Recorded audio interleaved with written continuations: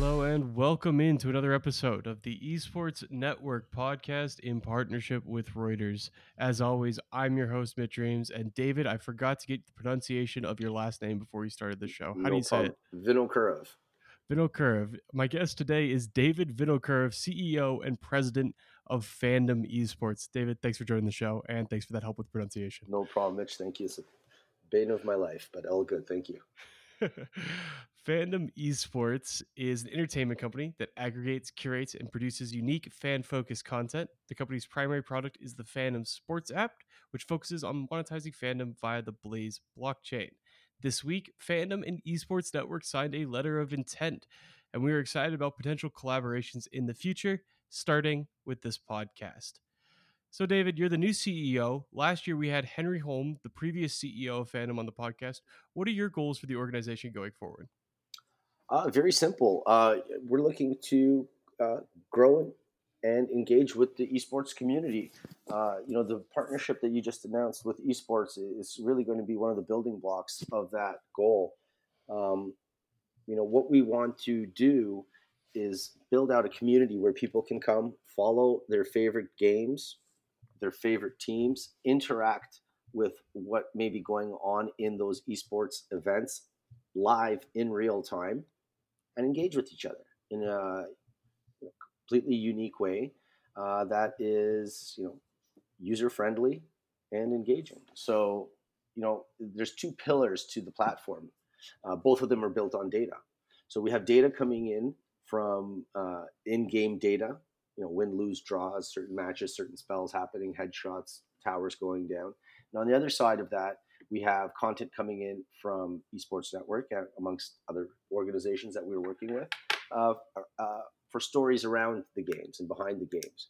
What our community managers then do is sort through that data, create predictions that people can predict on and engage on in real time. So as you're watching an event on your favorite platform, as long as we have data to it, you can play along with that and interact with that game as it goes on. So everyone's used to, having two screens, right? I'm at home always watching TV, and I seem to be scrolling through something on my phone.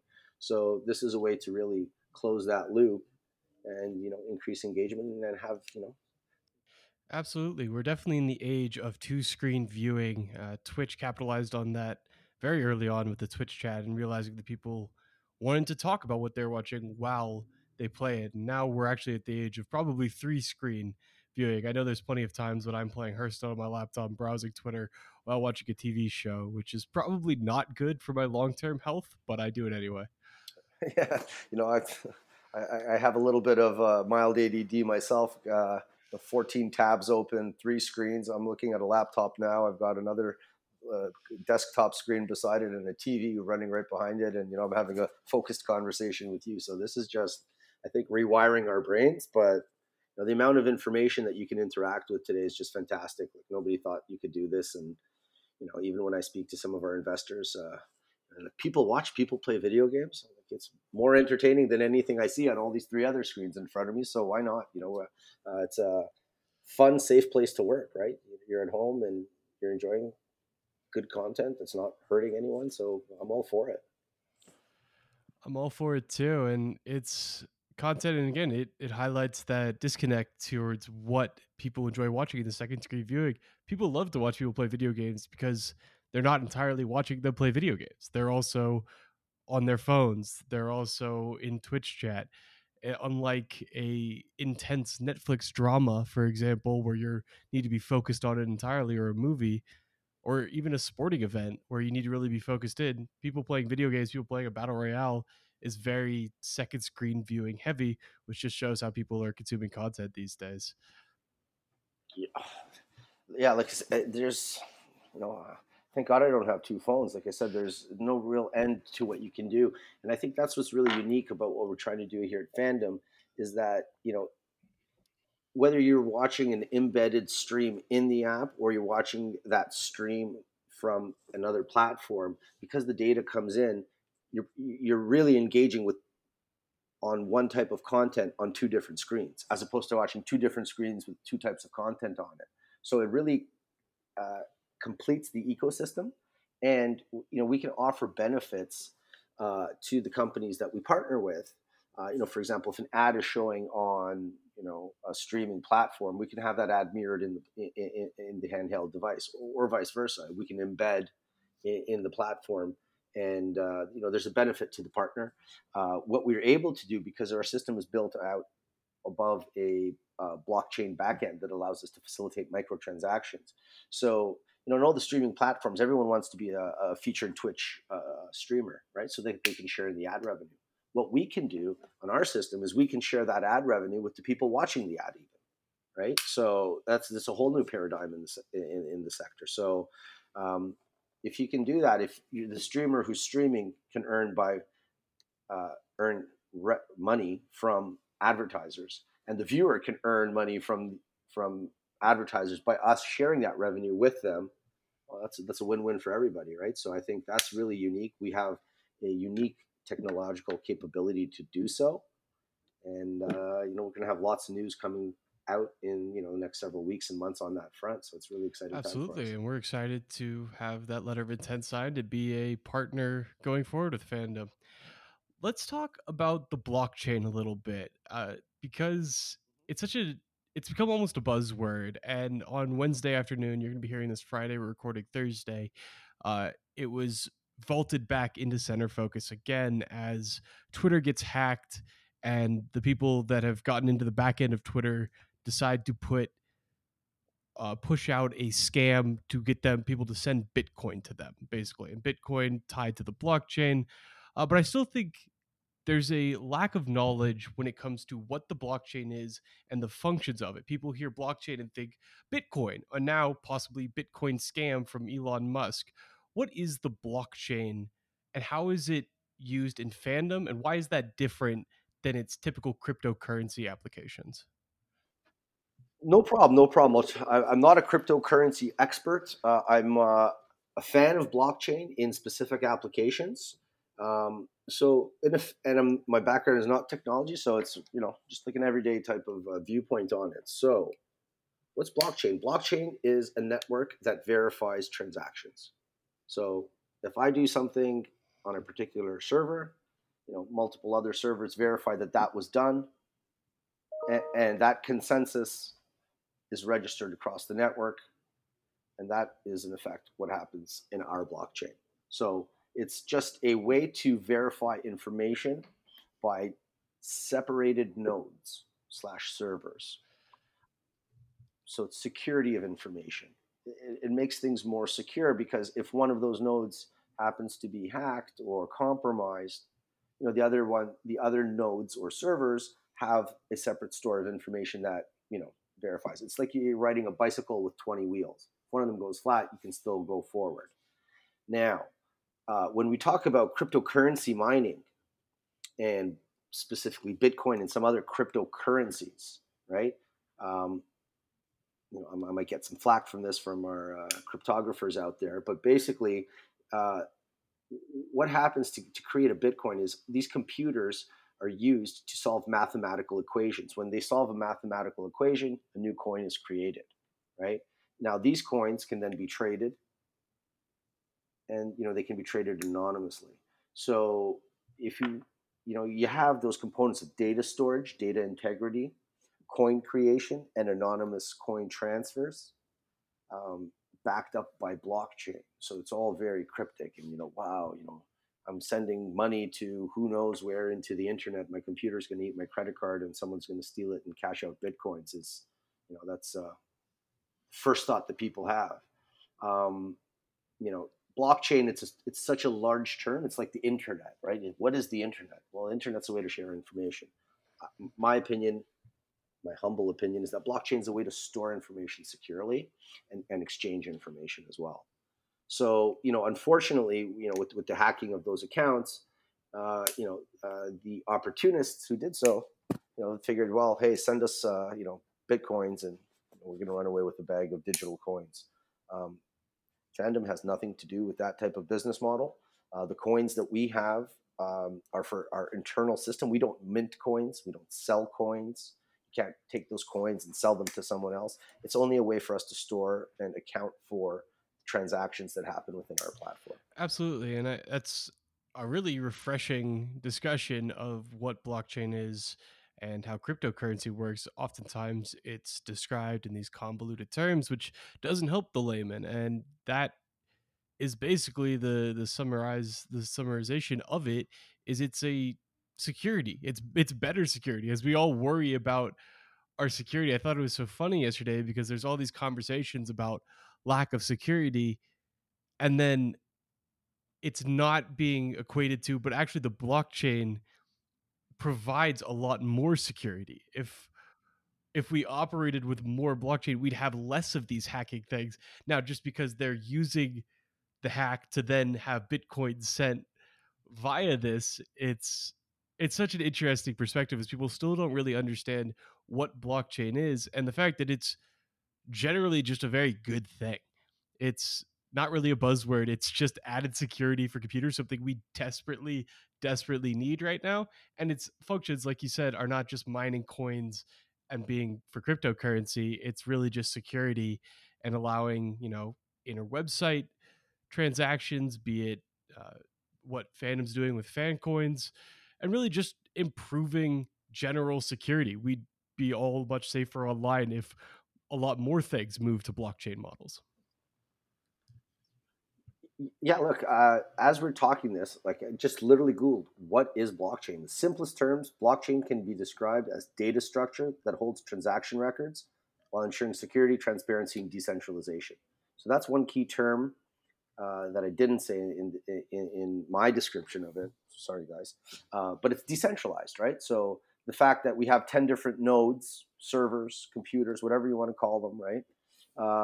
If you remove one of those, the other, if you remove one of those 10, the other 9 can still confirm what was there, right? So it's about integrity, security, transparency, and decentralization.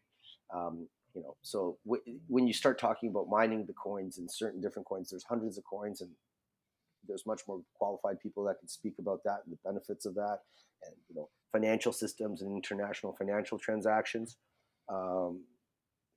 That's not part of what Fandom is doing. But again, the benefit is the security of information and the transparency, right? Because we are a public company, right? We trade on the Canadian Stock Exchange. Shameless plug for our stock, FDM. But joking aside, we have annual audits. We have to have transparency in all types of, down to every penny where everything goes, especially the fact that we are pursuing certain gaming licenses, right? Because there's a over 18 gaming component of what we're going to get into as well.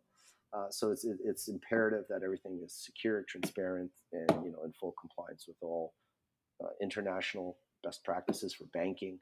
Just one note on that decentralization aspect as well. We just saw it with Wednesday's hacking why decentralization is so important, because those hackers did not get into all those different accounts. They got into some sort of Twitter portal where they had access to just about everything, it seems. They did not individually hack Elon Musk, Apple, all the different people who tweeted something out. Something happened by them getting into the central system for Twitter, which allowed them way too much access. And behind the scenes right now, you hack into Elon Musk's account, you can see some of his private DMs. That's apparently something the hackers were able to see. They're getting absolutely skewered right now by some of the most powerful people in the world for the security risk. Oh yeah, it's listen. The internet's there are some very dark corners of the internet where there's some very capable technical geniuses, and good luck. It's not good. I would not want to be in Twitter's offices today, I'll tell you what.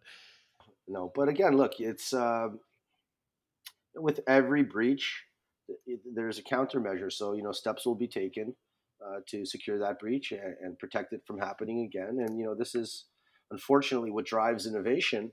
For every security breach, there's a countermeasure, and that's hopefully builds a better ecosystem, and then that's going to lead to more cat and mouse stuff, and it's the nature of the game, I guess. Yeah, honestly, I think we're extremely fortunate that they had access to all these accounts and ended up getting about $85,000 in cryptocurrency. That was their entire haul from this. According to the bit transfers, I've seen a couple links of how much they got, and it was like, I think it was about 10 bitcoins, which is at 9 grand each, is $90,000. So not the most. It just surprises me. It surprises me. Like, it's 2020. You see, like, Bill Gates needs your $1,000 worth of Bitcoin, and like, who actually sends it to them? That's what it surprises me more that someone actually sent the Bitcoins than the fact that they were hacked. Because So everyone, anything that's online, somebody's coming for you. Like, you have to upright with that assumption.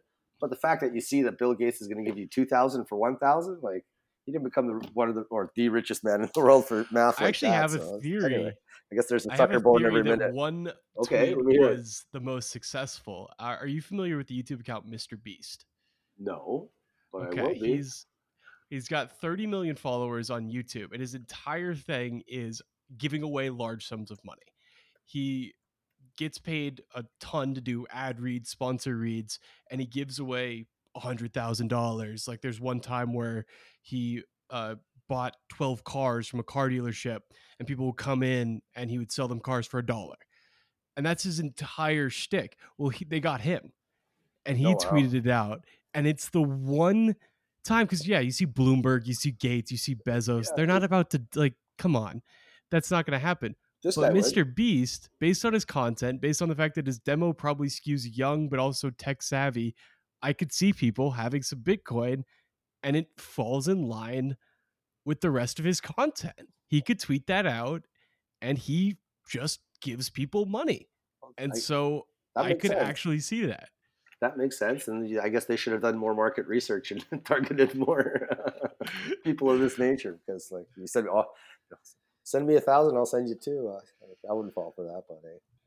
Yeah, some people also, I was on some stock subreddits on yesterday, and people were talking about how they could have made so much money by tweeting out something from Elon Musk about a Tesla delay and shorting it, or and buying options and making sure that they could have manipulated the stock market in a way that would have been way more lucrative if done correctly, but they instead left with 90,000 in Bitcoin. So hopefully they're happy with it.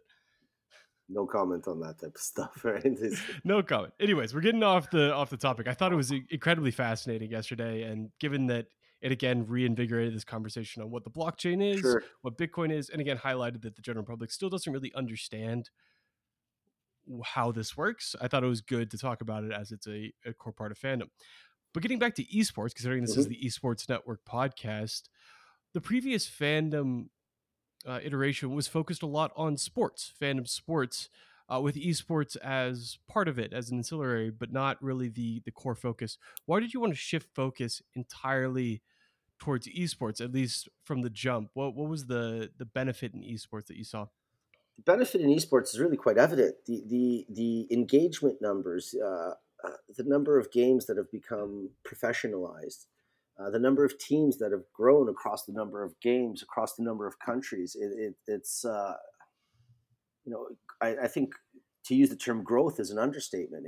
It's beyond growth, right? It's just become ubiquitous, right? So you have professional teams that are setting up professional esports teams. It's just the future of gaming, and I use gaming, but like anything that you play, right? Like, if you consider what's gaming, your grandma playing Words with Friends, she's a gamer, right? When you look at that demographic, when you take that into context, you know, you have a market of everybody. I think it's, you know, 2.3 billion people are gamers, right? There's billions of gamers in the world.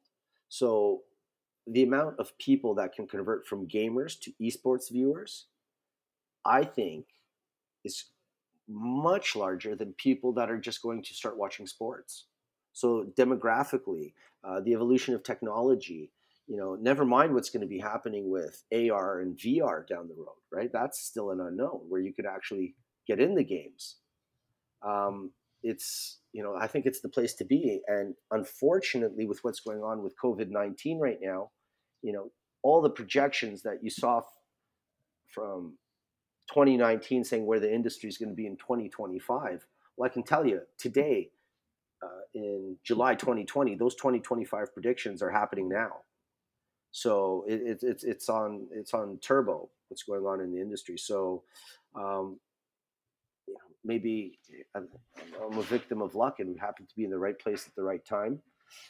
But you know, it's a place to be. And unfortunately, again, there are no sports going on now, so it's a perfect storm of content. Even people at home, unfortunately, we're talking about watching things on the screens. There's nothing, with um, what's been going on. The production of regular, like televised type of content has also stopped. So, I don't. There's nothing on TV in terms of live sports. You don't want to watch live news because that gets tiring and depressing. So everyone's flocking to esports, and to use an old Canadian metaphor from Wayne Gretzky, you want to go where the puck is going, not to where it is. So I think esports is where the puck is going.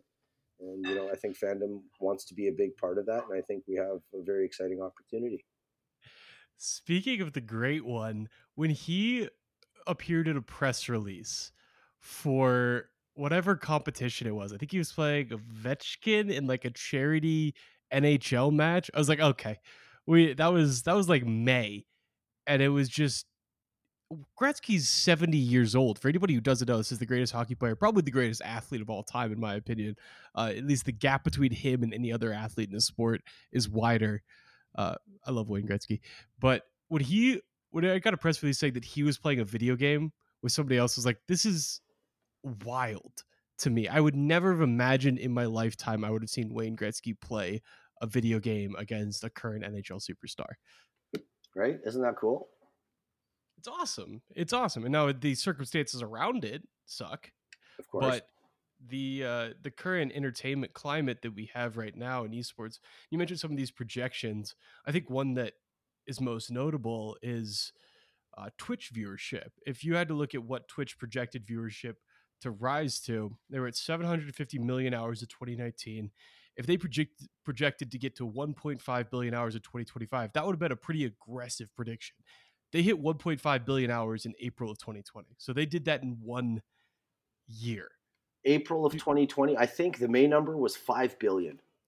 5 billion Hold on, let me go. Yeah, 5 billion. over the 5 over billion. the pandemic or just in April? Twitch, I got an email on this. Oh man, I hate talking about numbers when I don't have them in front of me. So everybody, please excuse me. But you know what? I'll tell you this: they're going up double. Oops, sorry. Let me close that website. So they're going up double digits in percentage for sure the last 3 or 4 months, for sure. So if you're growing 10 or 20% a month on the starting point that they had, and I'm sure it's well beyond that, the numbers are insane. They're astronomical. So what does that tell you? It tells you about the appetite for this content. And what we know about people is that once you start a new practice or a new habit in life, it becomes a part of your daily routine. I found the article. If you're so it was Q2, 5 billion total hours Yeah, watched. there you go.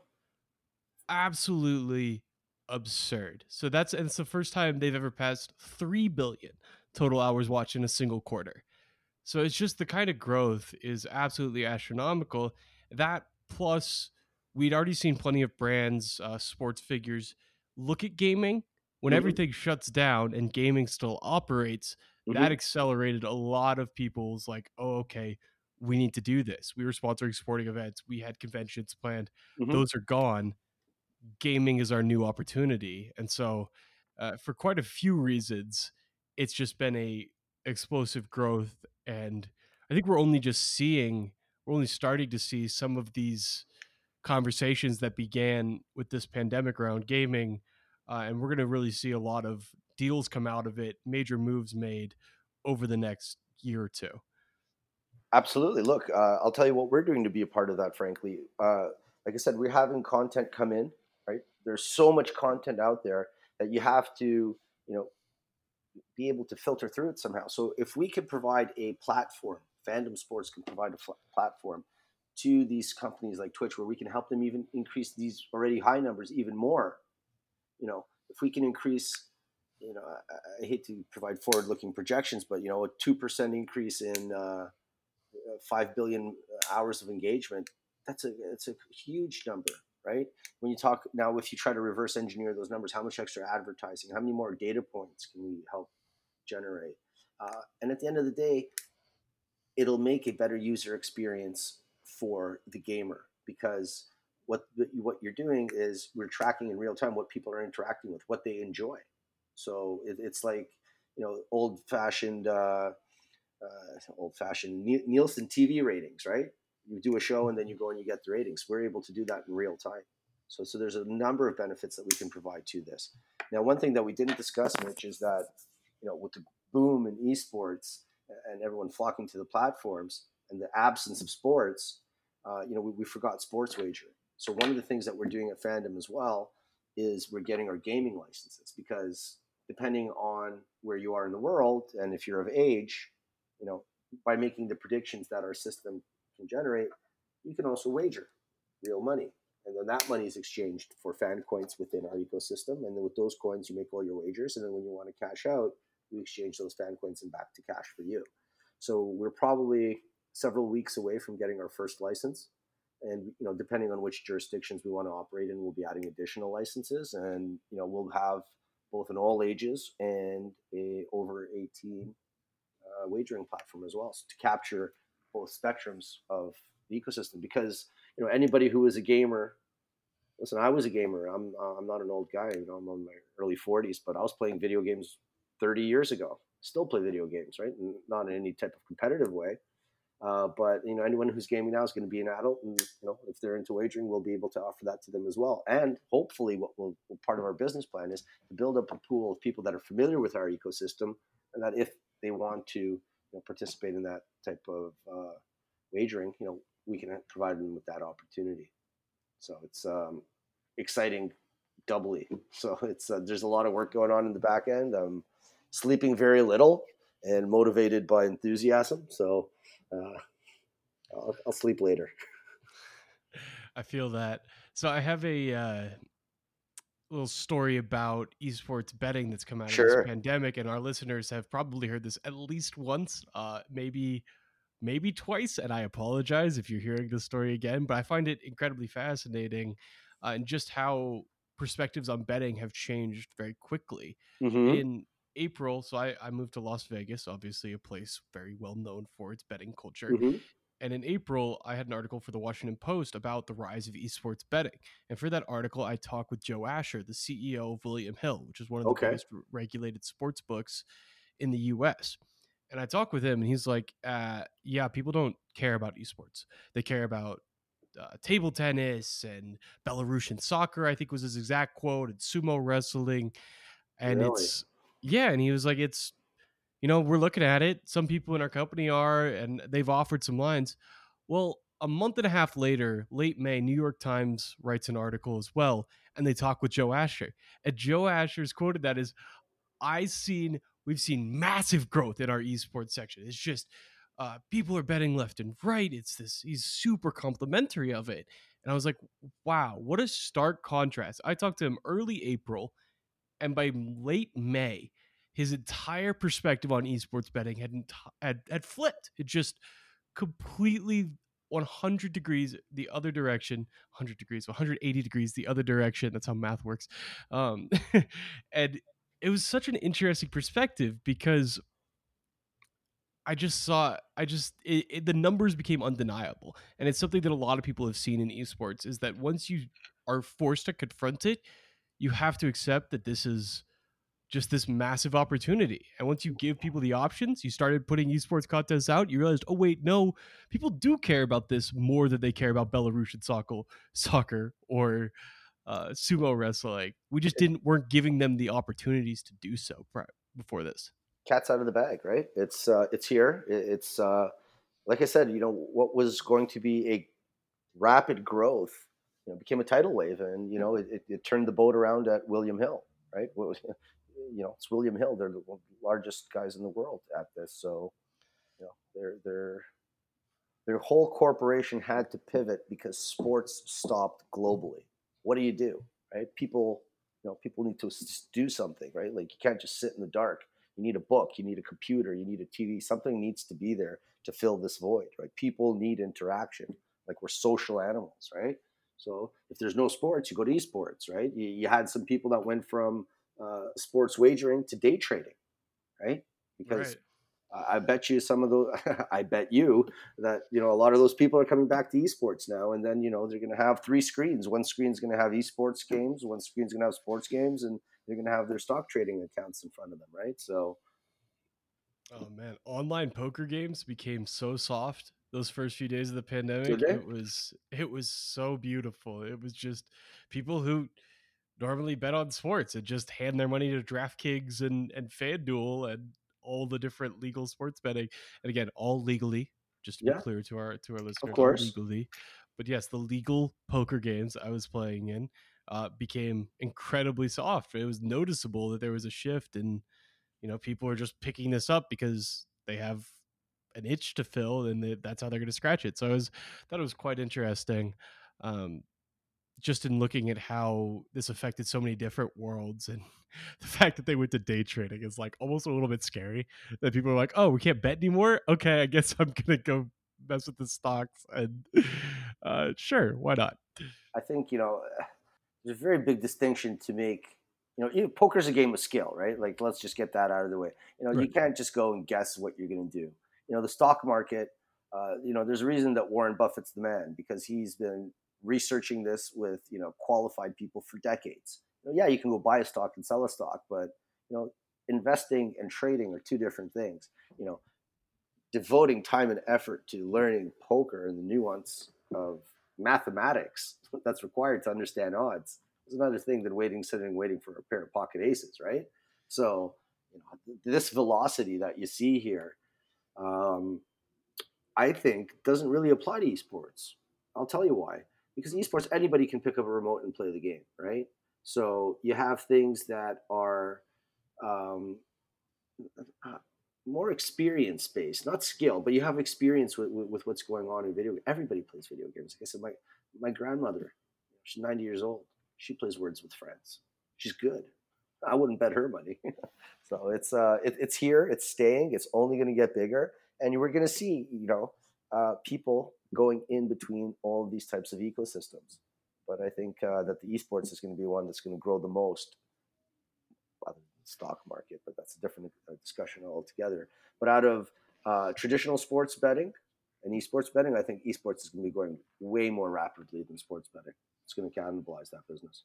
Absolutely. Let's talk a little bit about being a publicly traded esports company. Sure. It's an industry that doesn't have very many of those. The biggest game publishers are publicly traded: Activision Blizzard, EA, for Mm-hmm. example.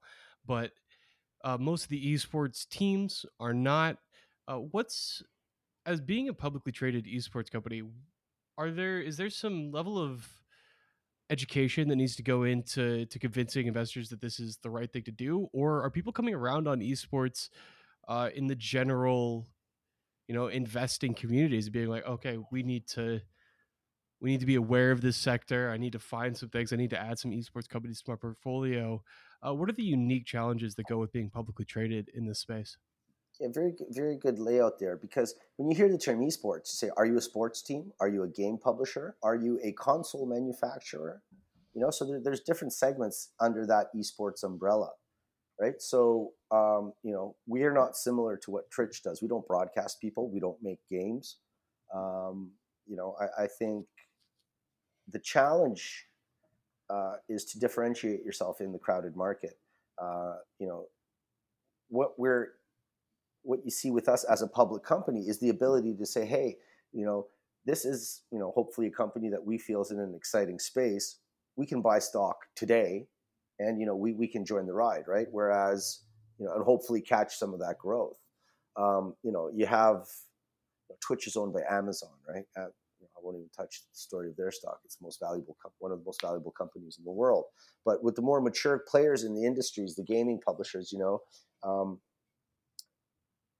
it's a different level of investment. So we want to work with investors who see where we're going. I'll go back to the Wayne Gretzky, where the puck is going, right? That's where our target is. So if you look at the William Hills and the DraftKings, and these are all multi-billion-dollar companies. Our market cap today, it's about $9 or $10 million US, right? We're a Canadian company, so we have to make the distinction. Our currency trades at a discount to yours. So what we do is we have to, execute on some of the partnerships. The one here with esports and you guys, that's great. You're a fantastic organization. Mark, the CEO, is a fantastic guy, and we share his vision where we both want to be in the short term and the long term. And it's a global reach, right? So the fact that we can bring in huge amounts of information, appeal to a huge community, I think the challenge really as a public company is just creating the awareness. So I just really appreciate the opportunity to be on the show here with you, to speak to your listeners, and to carry on the dialogue that you've had in the past with our company. But hopefully big things will be happening. And like I said, we're a public company. People can buy stock, people can sell stock, they can do whatever they like. We're US traded, we trade around the world. So the benefit is the drawback. It's that you can buy stock, but you have to find us to do so. So symbols FDM, and the US it's FDMSF, and you can trade us on any platform if you do so choose to. And I'll link that stock down below so you can just see the company, its market cap, where it's going, and I think it's a great value where it stands right now. I might have to go get a piece of that as well. So thank you so much for coming on the podcast, David. It was great talking to you at Esports Network. We're extremely excited to be working with Fandom Esports. Looking forward to the future. I think there's a lot of awesome collaboration.